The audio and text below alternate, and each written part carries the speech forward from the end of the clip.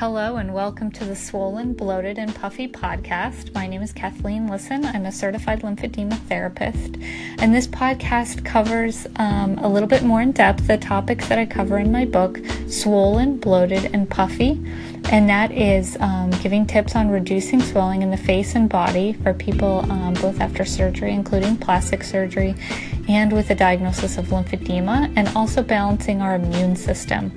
So today on the podcast, I want to share an article that I read in the ACE certified publication. I got it in my email a few days ago, and I was really excited because it's the first I've ever seen from this personal trainer website on lymphedema. So if you follow me on the Facebook page for Swollen, Bloated, and Puffy, you'll see the link to this article.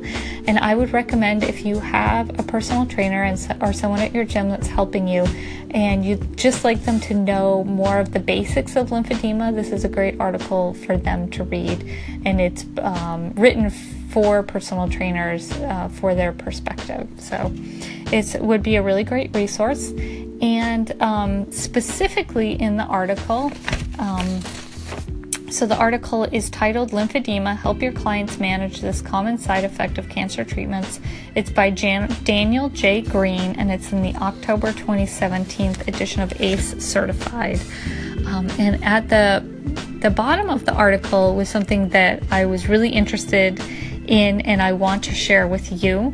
It's a sidebar on the article, so when you click on the link on the Facebook page, look at the sidebar, and it's the one that starts with Andrea Leonard teaches clients with lymphedema to perform the following sequence of movements as part of the warm-up to prepare the body for exercise.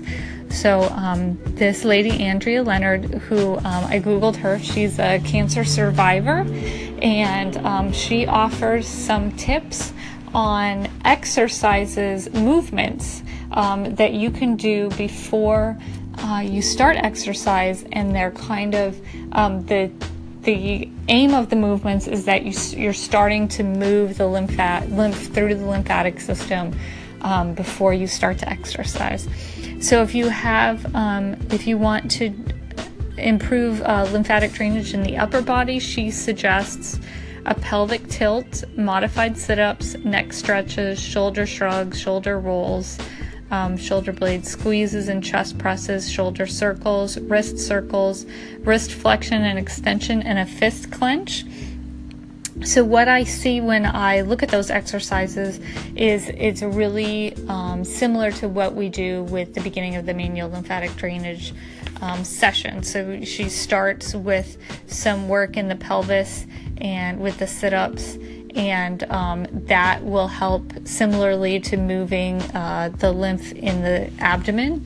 That's usually the beginning of the massage. And then also there's some neck and shoulder work, which will help just any stretching and joint movement there will help, similar to the neck sequence that we do. And then you see that the exercises the movements go from the shoulders all the way down to the fists. So it's some really nice joint movement just to get the whole lymphatic system flowing. These I would say definitely do these with your compression on.